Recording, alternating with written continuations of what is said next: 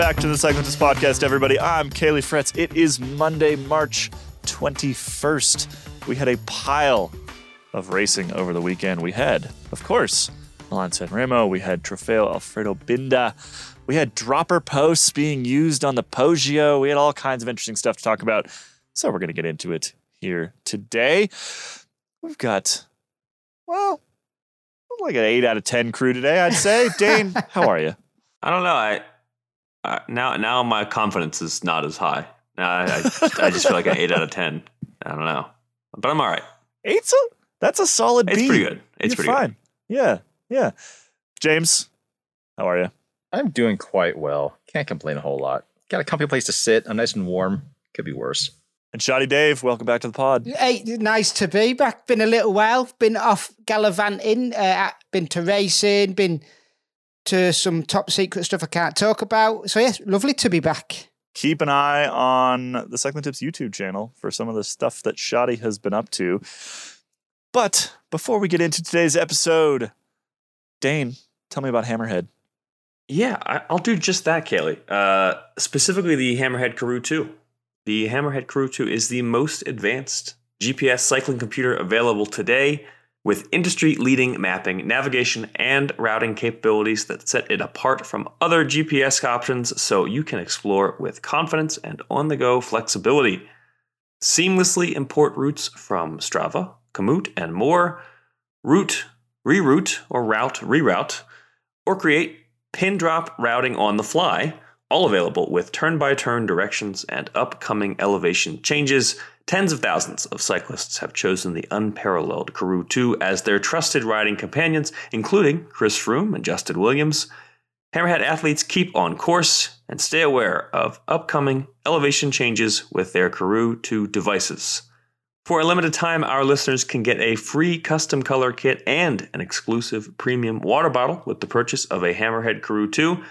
Visit hammerhead.io right now and use promo code CYCLINGTIPS at checkout to get yours today. That's a free custom color kit and premium water bottle with the purchase of a Karoo 2.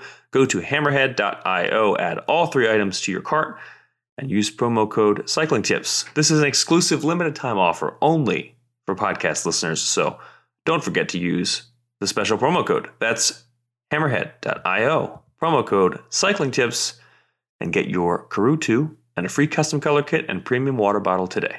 Thanks to Hammerhead for supporting the podcast. Superb work, Dane. Really, Thank you. Genuinely superb work. Did they ever get back All right, to... let's get into this episode. Hold on. Did they ever get back to us to clarify if their name is actually from, I think, the movie Bedknobs and Broomstick, or was it Mary Poppins? One of the kids in one of them films says Karoo. I have no idea, Shoddy. Right. I have no idea whatsoever. I want to know where the name comes from. Well, I'm sure we've been in touch with them, so we can find out. I probably promised that last time and then we didn't, so I apologize. But I don't know the answer. Let's talk about the weekend's bike racing. We're going to talk about Milan San Remo first because it is chronologically the first. It happened on Saturday. Now, there was there were a lot of interesting storylines kind of coming into this year's MSR, not least of which was the fact that everybody was getting sick. Dane, what was happening last week? Yeah, I think there was just, as they say, something going around. There were a handful of COVID, cases, but I think it was mostly just people having the flu or a cold, your standard virus problems. Just quite a few riders were ultimately scratched from the race within only the last few days due to illness. So that meant that the field was just not quite what we expected as of, 4 days prior. I wrote the preview for the race on, I guess it was Tuesday and into Wednesday. We published it. And a lot of the riders that I'd expected to be at the race were not there. And riding on Wednesday. Some pretty key ones. Yeah, you would have thought that being, 4 days out, you would be pretty close. But no, ended up that quite a few of the names we expected to be there ended up not being there. Julien Alaphilippe was one of them. One of the kind of names that was not there after all. And quite a few others. Caleb Ewan, I think, who has finished second at the race twice, was was one of those expected to really be in the mix for the win. And yeah, a number of riders were out, and that led to some surprise, or I think it contributed to some surprise entries. Not least among them was Mathieu van der Poel, who made his return to racing at Sanremo after, what was it, three months out of competition, I guess. He last rode a cross race in December, and then, of course, took quite a while off while he was recovering from some back issues. So the start list for Sanremo, which is a monument, first one of the season, was very much in flux, even as of 2 days out. And that was something that we kind of had to keep an eye on the whole of last week. Yeah, so lost Jasper Stuyven, lost Caleb Ewan, lost Alaphilippe, lost a number of names that we would have expected to see, well, in the pointy end, on the Poggio, on the Cipressa, etc., onto the Via Roma. But it was a great race anyway. And I listened to last week's episode, which I was not on, and so was not there to defend Milan Sanremo from Abby's apathy. And I was disappointed that I was not on that particular episode, because once again, I was proven right by this particular edition. That the last 20 minutes of this bike race were stunning. They were so exciting. They were edge of the seat stuff. Even without some of the biggest names that we were expecting heading into the race. And that was largely thanks to a rider who has been, well, quite good so far this season, Tadej Pogačar, who we knew that he would try to light things up into the finale of MSR, and lo and behold, he did so. Yeah, the fact that he was riding Sanremo meant that, for the week leading up to the race, there was a lot of talk about when he would attack and where he would attack, because not being a sprinter, for all of his many abilities, he's not a great finisher. He doesn't have that finishing kick. He was going to have to go on the attack if he wanted to win this race. And I think there was some question of, well, is he going to go on the Cipressa, which is quite a ways out? And he did not. He decided to attack on the Poggio, which made for an awesome Poggio climb because he was very active. But he was unable to get away. And I think the way that the race played out, I thought was pretty interesting. And it kind of reminded me of a few races we've seen over the past year or two, where maybe the two big favorites just marked each other.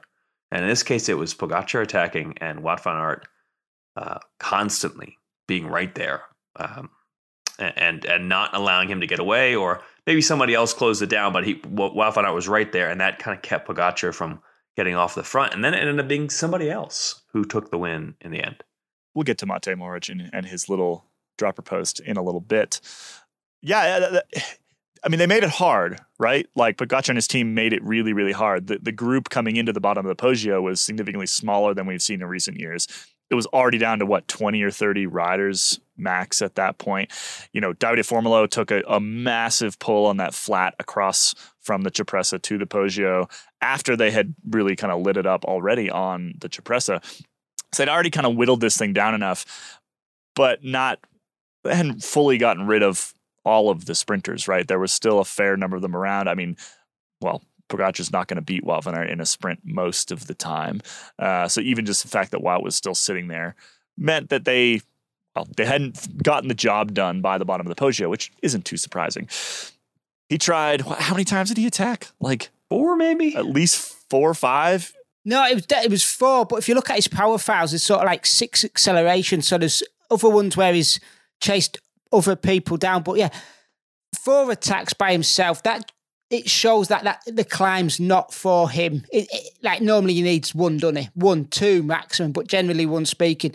It's nice to see that he's beatable. I'm sure everybody else in that peloton have been like clapping their hands that he didn't go away as they may have expected him to. I still think it's a race that Pogačar can win. I don't know if you guys agree with me on this one or not, but I still think it's a race and he can win. I think that this year, in particular due to his dominance all spring and just who he is now, he was so closely marked that he had to attack 4 times on the Poggio. But if there were other riders, if Alaphilippe was around, for example, and if there were other riders who were willing to push on early in the Poggio, and Pogačar could counterattack, for example, versus just trying to literally ride off the front over and over and over again, I do think it's the kind of race that he could potentially get the gap that he needs to win it. But I think that we saw, and this is one of the great things about Milan San Remo, why I love this race so much, and why I was so sad that I was not on last week's episode, is that there's so much going on in that last half hour. There's so many different tactics. There's so many different sort of needs and desires of various teams and various individuals that for everything to align for a rider like Pogačar is going to take a lot of luck and frankly some other teams not working with them in a sort of teammate perspective, but doing things that work in his favor. I agree with you there, but I also think for him to win, I would say he'd have to go on that penultimate climb. On the Cipressa? Exactly. Just a little group to get away. Him, you know, the big names, get 4 or 5 of them away on that previous climb. And if you got 4 guys away, and that, what is it, sort of 8K? I can't remember how many kilometres it is between the two like climbs. 7K in between the 7, two. 8K. Yeah. That's the sort of move he's got to hit him where they're not least expecting, but not expecting him as much as they would on that final climb either. I honestly think that would be a way of winning the race for him, because that final climb, everyone's watching each other. Everyone knows who the hot favourites are, obviously. And that's why the sort of rider who won this race, and has last year as well with Jesper Stuyvens. Stuyven. With Jesper Stuyvens. And also Anderson getting second last year and getting 7th this year. It's a sort of ride it's a sort of climb that plays into their favour when people are watching each other, not expecting, the likes of the guy who won this year's race, doesn't sit on, but they can hide away a little bit. Do you know do you understand what I'm saying here, guys? Yeah, well, I mean, the interesting thing for me is that Matej Mohoric, which we'll talk about the descent and how he did that in a second. I think we're still on the climb at this point in time, where he didn't really do much on the climb of the Poggio, but this race has turned from the sort of sprinter's monument, which it was for a very long time. I mean, this is a race that was won by Mario Cipollini back in the day, right? To in the last couple of years, it is whoever can time their move correctly. Even if they end up pulling a couple riders with them, it's whoever has the perfect timing, or in Mohoric's case, the perfect timing and just daredevil descending skills. But like I said, we'll get to the descent in a second. Dane, I want to get your thoughts on Jumbo and Wout van Aert and Roglic in particular, because they were active on the Poggio. They were active on the Cipressa too. Obviously, they didn't get what they wanted out of this race, but it felt like they were relatively effective, just not particularly lucky to me. I think that's a pretty accurate reading. I feel like they did everything that they were supposed to do, and I think the winning attack of this race, just like last year, as Dave just pointed out, it kind of came down to the circumstance. Stuyven and Mohoric, both great riders. I mean, Mohoric we saw how powerful he is last year, and I think it was a matter of sort of the big favorites marking each other, and he kind of got away when people weren't, I don't want to say weren't paying attention, but just weren't marking him. And I think Jumbo did played a smart race. They marked the right guy, because you have to mark Tadej Pogačar. And it was just a matter of, at that point, there's not a whole lot else I feel like they could have done. So I feel like they played a decent race, and just kind of have to tip the cap to Mohoric for taking advantage of the situation. But I think Roglic and Van Aert did a nice job of chasing down Pogačar. Roglic did try at one point to kind of sneak away. And then I guess you could say maybe Wout van Aert should have tried to attack himself. But I think his best chance of winning was to kind of hold on and wait for the potential to out-sprint those other guys. And obviously that didn't happen. But I don't have too much criticism, I think, for Jumbo. Yeah, I mean, he's got his one bunch sprints at the Tour de France, right? You would think that he would be able to win out of most small groups at the end of MSR, but MSR it's a unique race, right? We've seen really good sprinters lose to not particularly good sprinters because it's at the end of 300 kilometers, and that's what makes it so interesting. So, what about Van der Poel, were you surprised by him? I mean, this is the first road race in months. He's been training really hard. You know, he posts a lot of his stuff on Strava, and you know he's been doing huge blocks. So not surprising that he was fit necessarily, but still, racing is different. I was impressed by the guy ended up on the podium. He ended up in third. I was pretty impressed by that, given where he's coming from and the fact that he was not just not racing, but he was getting over injuries. Yeah, I feel like very impressed and yet not surprised, because at this point I try not to be surprised by anything that he does. And the same is true for Van Aert.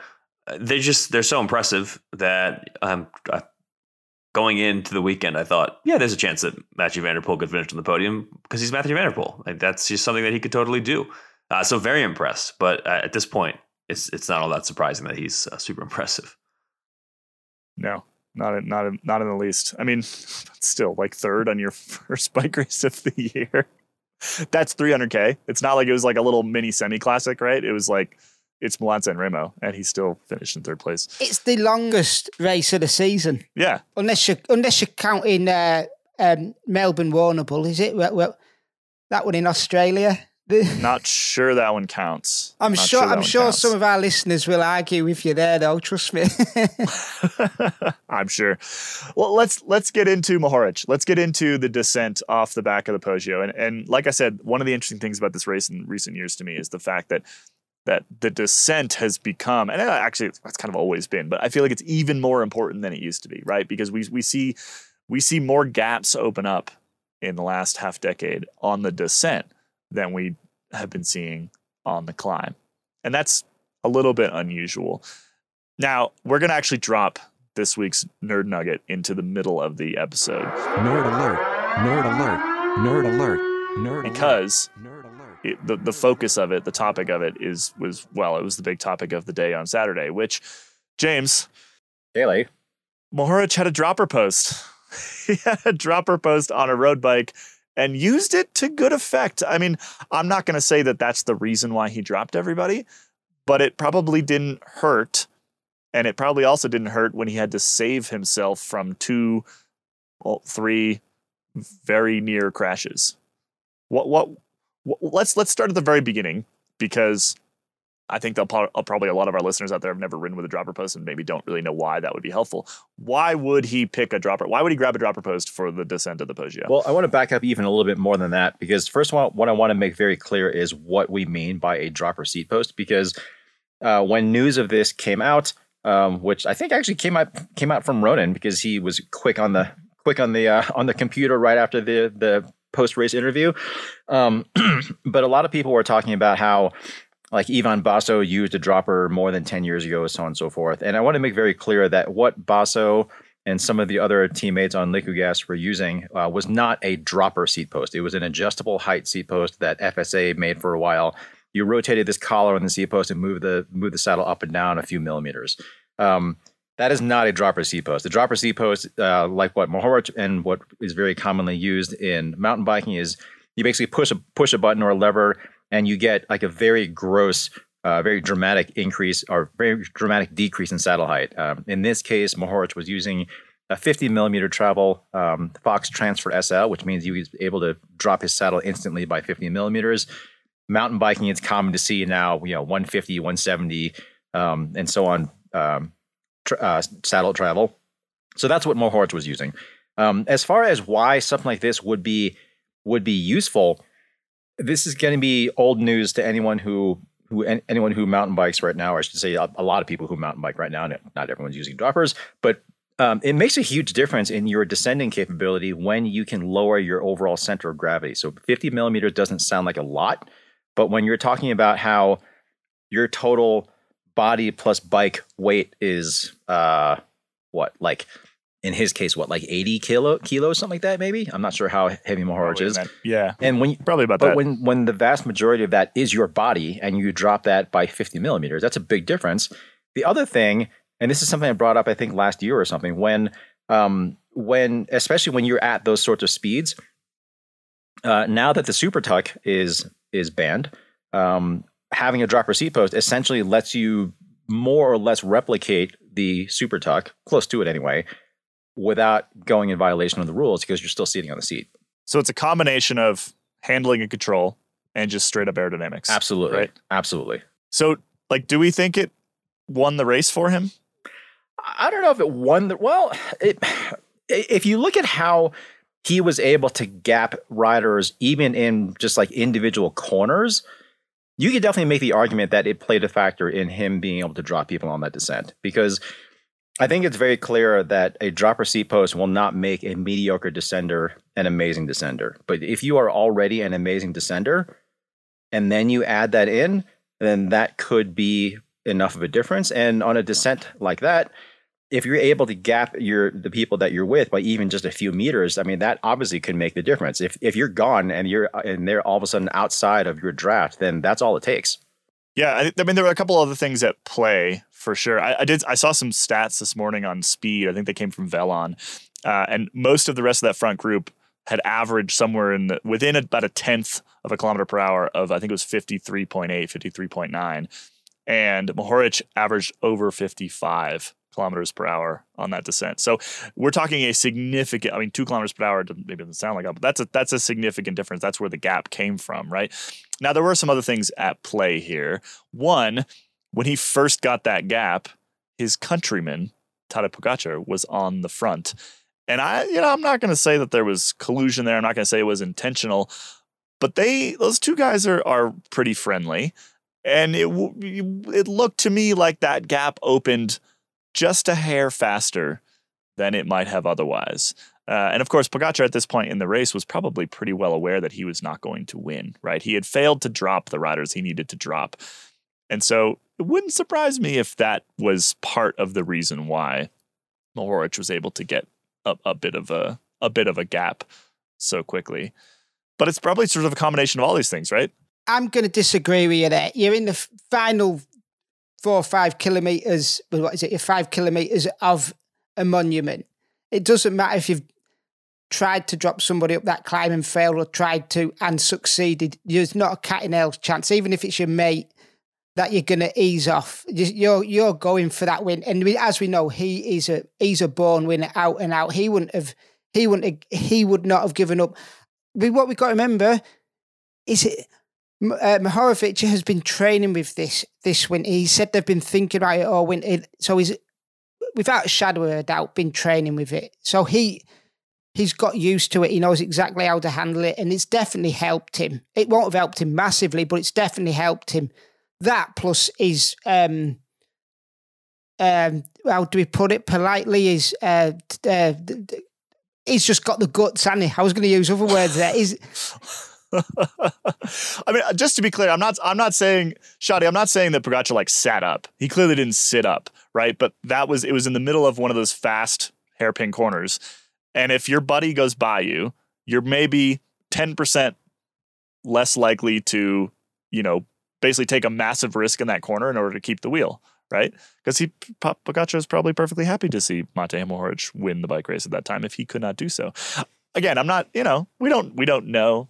None of them said anything about this after the finish, but when you have two countrymen sort of riding like that and in a very, very key moment, I'm just saying, I wouldn't surprise me if Pogačar was like I said, just didn't want to take the massive risk that would be required to chase down his countryman, which is what it would have been required in that moment. I mean, it went from no gap to 10 meters in the basically exit of the corner, because Mohoric clearly just didn't brake as much and came into it faster, came out of it faster. Anyway, it was an absolute masterclass in descending, because Mohoric did a couple other things that would have helped him go a bit faster than everybody else as well. One of them, if you go back and watch, he was in a lower gear than everybody else out of most of those corners. So when he kicked it again, that higher cadence, he was basically able to put the power down a little bit faster. Now, that did almost prove to be his undoing right near the end of the race when he lost his chain, but was able to sort of pull it back on with the front derailleur. But that certainly, when he looked like he was accelerating faster out of each one of those corners, that could be part of essentially the technique that was really working for him as well. So another thing I want to point out is, if you're looking at it strictly in terms of the numbers, I mean, there are technically some downsides to him running a dropper seat post. I mean, compared to an aero seat post, it would be theoretically slower basically everywhere else. You're also adding, with the lever and everything, you're probably adding close to 200 grams. So it's a fair bit of extra weight to lug around. But as we also know, I mean, winning bike races isn't just about, it's not purely a numbers game, but it's like a moments game, right? It's like if you can have that decisive advantage, whether in terms of fitness or equipment or whatever, then that often is what leads to victory or not winning. And in this particular case, it does seem like his equipment choice did provide him the opportunity to have the advantage in that moment that was needed to win the race. You say it's like 200 grams difference. What we got to remember, though, is I'd be surprised if he's rode this bike for the full 300k of the race. I think he would have gone from the aero offering that Merida have to this in the later stages. Plus, generally speaking, these bikes are that blooming light that mechanics on occasions have to add extra weight to hit the target, don't they? So they could have probably hit the target with that bike without having to put weight in there, possibly. Maybe.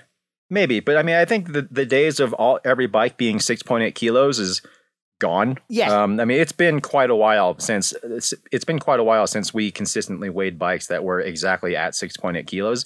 And some teams do still have to add weight, but basically once the disc brake thing came around, then the whole 6.8 kilo thing just went out the window. Also, if you know you're going to attack on a descent, then an extra 200 grams is good. I mean, obviously you don't want to lug it around for 7 hours, but that extra 200 grams is going to help you when you're going downhill. Plus 200 grams up the last 3K climbs. You're going up at a speed that's 200 grams isn't really going to make that much of a difference for over 3.5K. No, and we've talked an awful lot about weight in general, and just how, again, looking purely at the numbers, lugging around an extra couple hundred grams really makes very little difference in terms of your overall performance.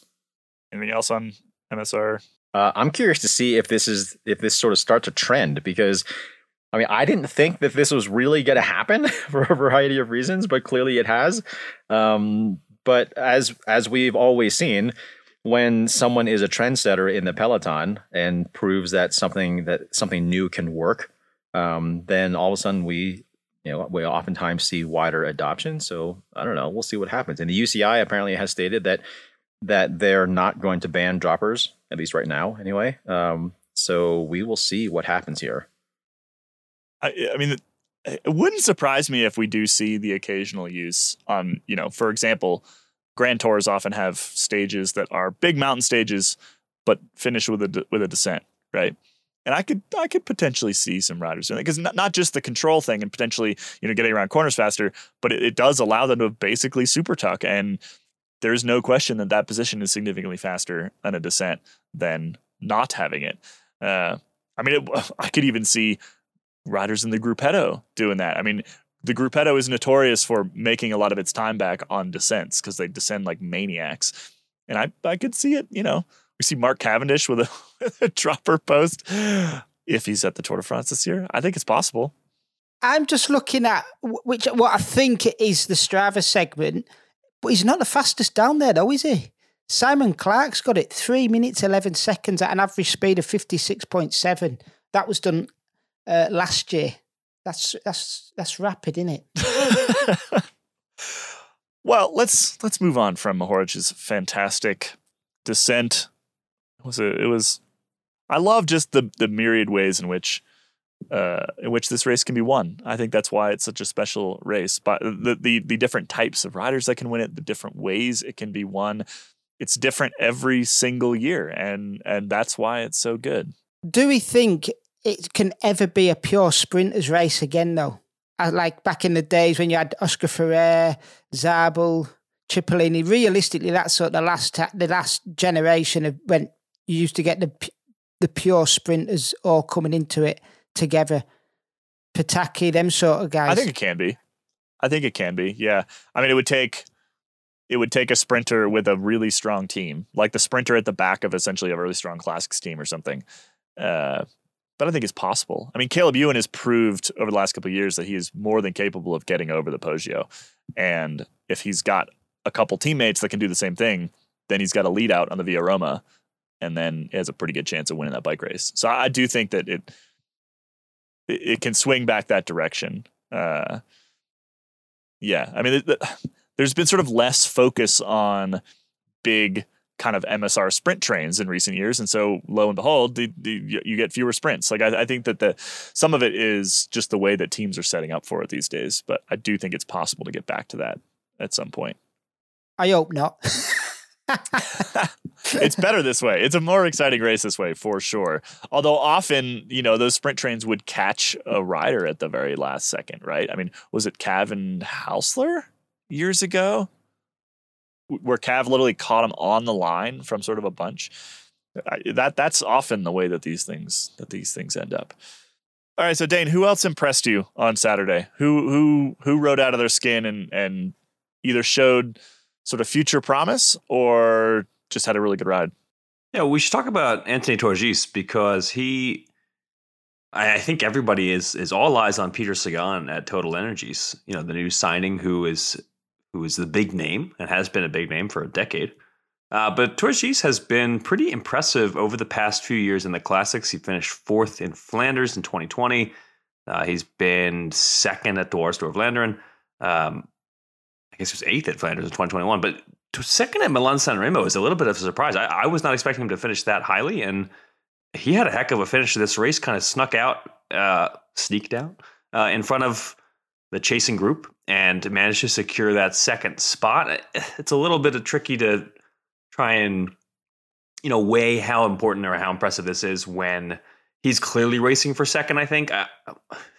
The moment when Pogačar dropped the moment when Mohoric dropped his chain, that it was all of a sudden, wait, is Anthony Torgis going to win this race? But yeah, it was a 2nd place when there was a rider who looked like he was going to take the win. So I don't know if he would have gotten 2nd, under different circumstances, but it's still very impressive. And I think Total Energies has to be happy with the fact that it's not just Sagan for the classics. I think Torgis is a real contender, an outsider. He's not at Wout van Aert's level or anything like that for the one-day races. And this is really promising for them. He's 27 years old. He has some versatility, and I think he gives them a really good rider to pair with Sagan. So 2nd, obviously not a win, but it's a pretty big deal for Total Energies, which is still a 2nd division team. And that's not nothing when you're a 2nd division team, 2nd at Milan-San Remo. And Peter Sagan, once again, not really there. He did have a mechanical, though. So to be fair, he did have a mechanical at a terrible moment, like with sort of, was it 35k to go, something like that? Yeah, and he was sort of chasing through riders onto the Cipressa, and sort of almost got back. So had some decent legs, but definitely was not obviously did not factor in the finale. The team's definitely stepped it up this year, though, and I actually bumped into Torgis at the Paris Velodrome 2 weeks ago. Thoroughly nice bloke, really low key, sort of understated bloke. You could quite easily not realise he's a pro ready for that breakthrough win. Really nice guy. If you look a little bit further down the standings, I want to point out that obviously Tadej Pogačar was 5th. Jan Tratnik was 9th. That puts 3 Slovenians in the top 10 of this race. None of them are Primož Roglič. It's a country of 2.1 million with 3 finishers in the top 10 at Milan-San Remo. So clearly the rest of the world, we have some work to do to match Slovenia. And then a little bit further down, Biniam Girmay was 12th. He finished in a group 11 seconds back, a little bit behind Arnaud Démare and Vincenzo Albanese, which for Girmay, he's 21 years old, and this is his first monument. This is one of the biggest race. I think it's the biggest race he has done up to this point. For him to hang on over 300K at the age of 21 and still be there, able to mix it up with these guys, it's just really impressive, and I think really exciting for the future. He was, of course, 2nd at the U23 race at Worlds last year and rides for Intermarché. And I think he's a rider that we're going to be talking a lot about in the future here, and already capable. I'm sure that a lot of our listeners have seen that video from the U23 race at Worlds last year where he rode through like 15 people in the last kilometer. But the thing that really impressed me at MSR, and the reason why he kind of stood out to me, was his positioning. So going up the Cipressa, he was sitting just right on the back of all of the top favorites, right? He was sitting like 4th, 5th, 6th wheel most of the way up to the Cipressa. He got a little bit distance near the top, but he was right there the whole time. And that, one, it takes really good legs. 2, it takes a lot of confidence as a 21-year-old in your first monument to stick yourself right next to Wout van Aert, right next to Primoz Roglic, right next to Tadej Pogacar, right next to Mathieu van der Poel and all the rest, right? The fact that he was right in the perfect position that whole time. And then, yeah, he did get distance. He ended up in that second group, 11 seconds back. But that's 11 seconds, right? I mean, you're talking about a very young rider in their first attempt at this thing. Like you said, he is one to watch. He's going to be doing some really, really incredible things, I think, over the next couple of years. Just looking at his results, he's had a solid start to the season. He got that win earlier on in Mallorca, in Alcudia, Port d'Alcudia, which it's a 1.1, but it's definitely not a bad way to start the season at your second race winning. But Paris-Nice, he was knocking on the door at in the sprints. He got a 4th, in one sprint stage, a 6th, another 6th. So he's definitely knocking on the door. I would think we should see him do something once the peloton heads north to the Northern Classics. Maybe not the Classics, definitely. Maybe not. Plus that team's hitting above their weight this year already. Oh, absolutely. Yeah. Yeah, just a name to keep an eye on, and sort of, like I said, stuck out to me in the middle of the race because of his positioning, and then also the result was pretty darn good. So let's move on. From Milan-San Remo and into Sunday's race. Now, for a much, much deeper, more in-depth discussion of Trofeo Alfredo Binda, head over to the Freewheeling podcast. Abby and Amy and all the rest have done an incredible job chatting through that race, which is always one of the best. It's one of the oldest on the women's calendar. I think is it the oldest? I don't know. It's old. It's been around a very long time. And actually, the other thing that they discussed over on Freewheeling, we could drop a bit of it in here. Now, go over and check it out. The other thing they discussed on Freewheeling was essentially whether a women's Milan-San Remo should exist. And one of the major concerns is the fact that Alfredo Binda is such a good race and has been around for so long that you don't really want to mess up that weekend, right? You don't want to force the women's peloton into some very long race, which if you sort of extrapolate out the distance compared to normal women's professional races, it'd probably be something in the neighborhood of like 180, 200K. You don't want to have to do that on Saturday and then have to race Trofeo Alfredo Binda on Sunday, because it'd be a lot of the same riders who'd be quite good at both. But anyway, so briefly, Sunday's race, won by Balsamo, the current reigning, the reigning world champion, in a quite tactical display. Now Trofeo Binda finishes with a series of laps with a pretty significant climb on each one, and then kind of a hairy descent. So it's actually been won on the descent in the past. I think Cascini Domo was the last to do it that way.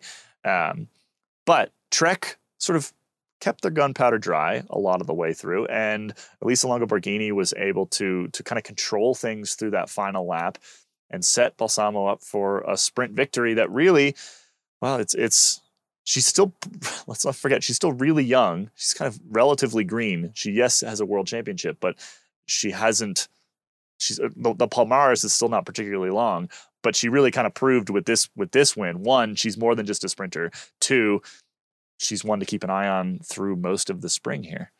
I feel like going into late last year, Balsamo was certainly a talented rider and a rider who we knew was sort of a rising star. But I think it was a pretty big surprise how well she closed out the year, obviously, with the World Championship. She won a stage of the Women's Tour. She has wasted no time in kind of establishing her credentials. In the new year here, she won a stage she won her very first race of the year, a stage at the Settimana Valenciana. She was second at Ronde van Drenthe, and then she goes and wins Alfredo Binda.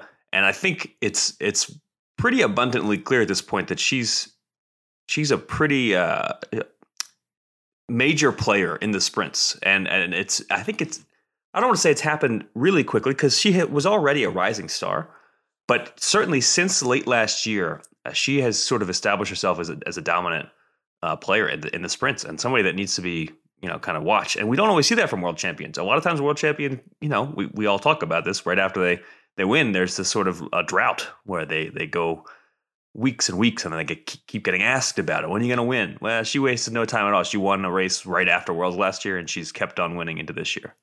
And is just really difficult to beat too, because I mean, like I said, Trofeo Alfredo Binda finishes with a really difficult lap. Like it's not an easy.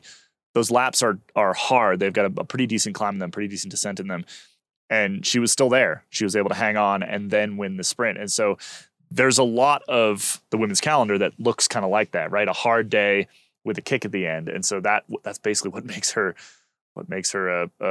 a pretty solid bet for a huge number of races coming up this spring. I think Trek also has a really nice combination with her and Elisa Longo Borghini, because they're two riders who are very good, obviously, and two riders who are very different. And that allows them to kind of play the tactical game really well.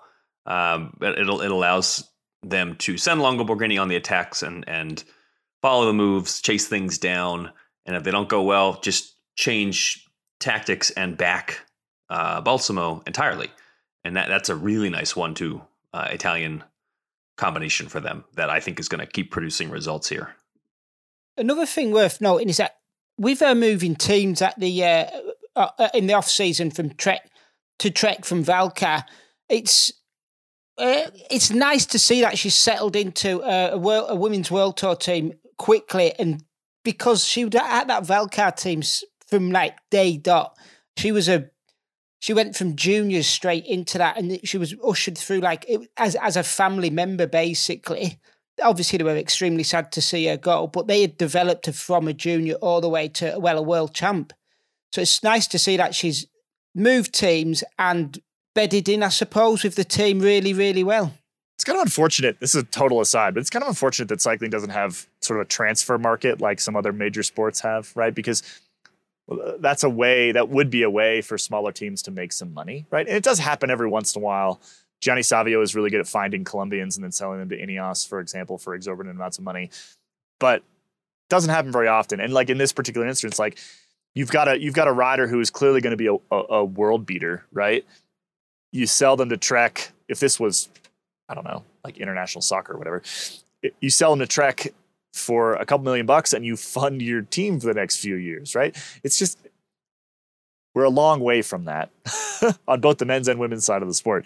But it kind of removes that ability to fund some of these smaller, more developmental teams with essentially the budgets of the big teams, because cycling is just not set up that way. Anyway, total tangent.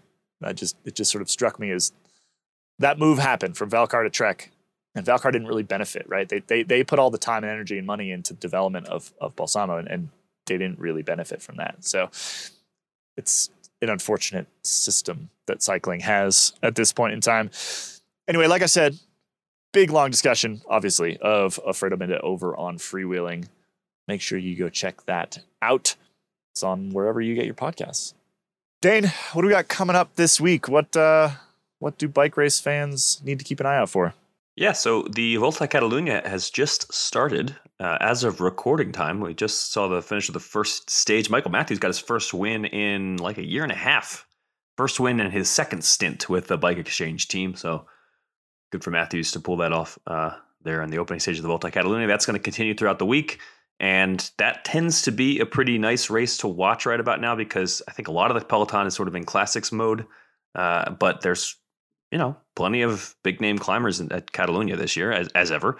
Hoping to do the stage racing thing, so don't forget about that. The Copia Bartali is also this week, which I think will be maybe most interesting in that, well, one of the reasons it'll be interesting is that Chris Froome is supposed to return there. Mathieu van der Poel, we originally thought was going to return at Copia Bartali, and then he just, casually decided to go finish on the podium at Sanremo. So there's another stage race to kind of watch. And then, of course, the classics are really ramping up. You've got Brugge de Panne on Wednesday. You've got E3 on Friday and Ghent Wevelgem on Saturday.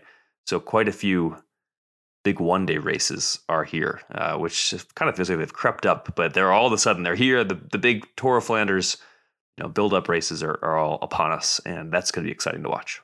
Bike racing is back. Milan San Remo opening weekend. We call like 3 different things opening weekend. That's all right. The real hardcore traditionalists say that MSR is the opening of the season. I think that's a bit living in the past, personally. I think there's some pretty good racing ahead of that, but we are well and truly in the thick of it now.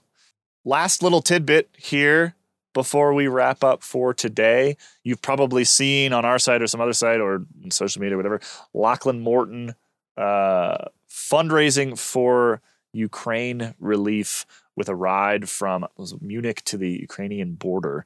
He's raised $200,000 plus at time of recording. If we have an updated number, again, that was for Ukraine crisis relief. Just another amazing Lachlan effort. I mean, the purpose of this, one, of course, is to raise money, and two, is to sort of show how close all of this is to a lot of the folks that are following European road racing and would be following Lachlan Morton. We included a link to donate in the story that we put up. You can also head over to globalgiving.org/fundraisers/one-ride-away, or just Google it. They are still, the donations are still open. So if you want to support what Lachlan is doing there and support Ukrainian relief, then go drop some bucks in there. So did I see him do it in 47 hours? Is that right? Yeah, it was 1,063 kilometers in one push. It's unbelievable. He does these massive efforts and stays up for days on end. I've not seen him for a couple of years. I want to see if he's aged in the past 2 years. I've not seen him. Because you're putting yourself through some strain there, aren't you? He seems to love it. He just loves nothing more than getting on his bike and riding till he can't anymore. It does seem like the sort of thing that maybe takes something out of you, huh? Just a little, yeah. Like permanently. Yeah, like permanently. Anyway, like I said, we got a story up on the site. Go check it out. If you're looking for the link, you can also Google that. It's relatively easy to find, and donations are still open. And of course, it's a pretty fantastic place to put your money. So, particularly at this moment in time. With that, that's it from us today. We're under an hour, fellas. We did a good job today. We usually just go on and on and on. I thought we were quite succinct, and I didn't have to wait an hour to talk. And James got to talk in the middle. Maybe we'll do that more often. We'll be back next week with another episode of the Cycling Tips podcast. Also, little announcement here. If you're going to be at Sea Otter, I believe we've now confirmed this. James and Dave Rome and myself, perhaps, will be doing some Nerd Alert recordings from the Sea Otter Classic in a couple weeks. So if you're going to be there, it's something to avoid. Yeah, just make sure that you just go the opposite direction. No, swing by the sort of the Cycling Tips Pink Bike outside tent will be sort of a big compound thing over there, and come say hi, and you can watch us record an episode. We're going to be doing, I think it's 3:00 on Friday, 3:00 on Saturday. We'll be putting those episodes together. Kaylee is also going to be taking gifts of hammers, by the way. So if you have a hammer that you think the Kaylee would like, then please bring it with you. He would be more than happy to bring that home with him. I have a 70-pound weight limit on my United check bag. So can we get to 70? That is the question. Yes, if you're going to be at Sea Otter, come say hi. We love seeing our listeners in real life because it reminds us that you exist, because frankly, we're just at the moment talking to ourselves in a circle. And it's nice. It's nice to actually get to talk to people out there in the world. So swing on by. And we'll be back with another regular episode of the Cycling Tips podcast next week. Thanks for listening, everybody. Bye-bye. Bye. Bye.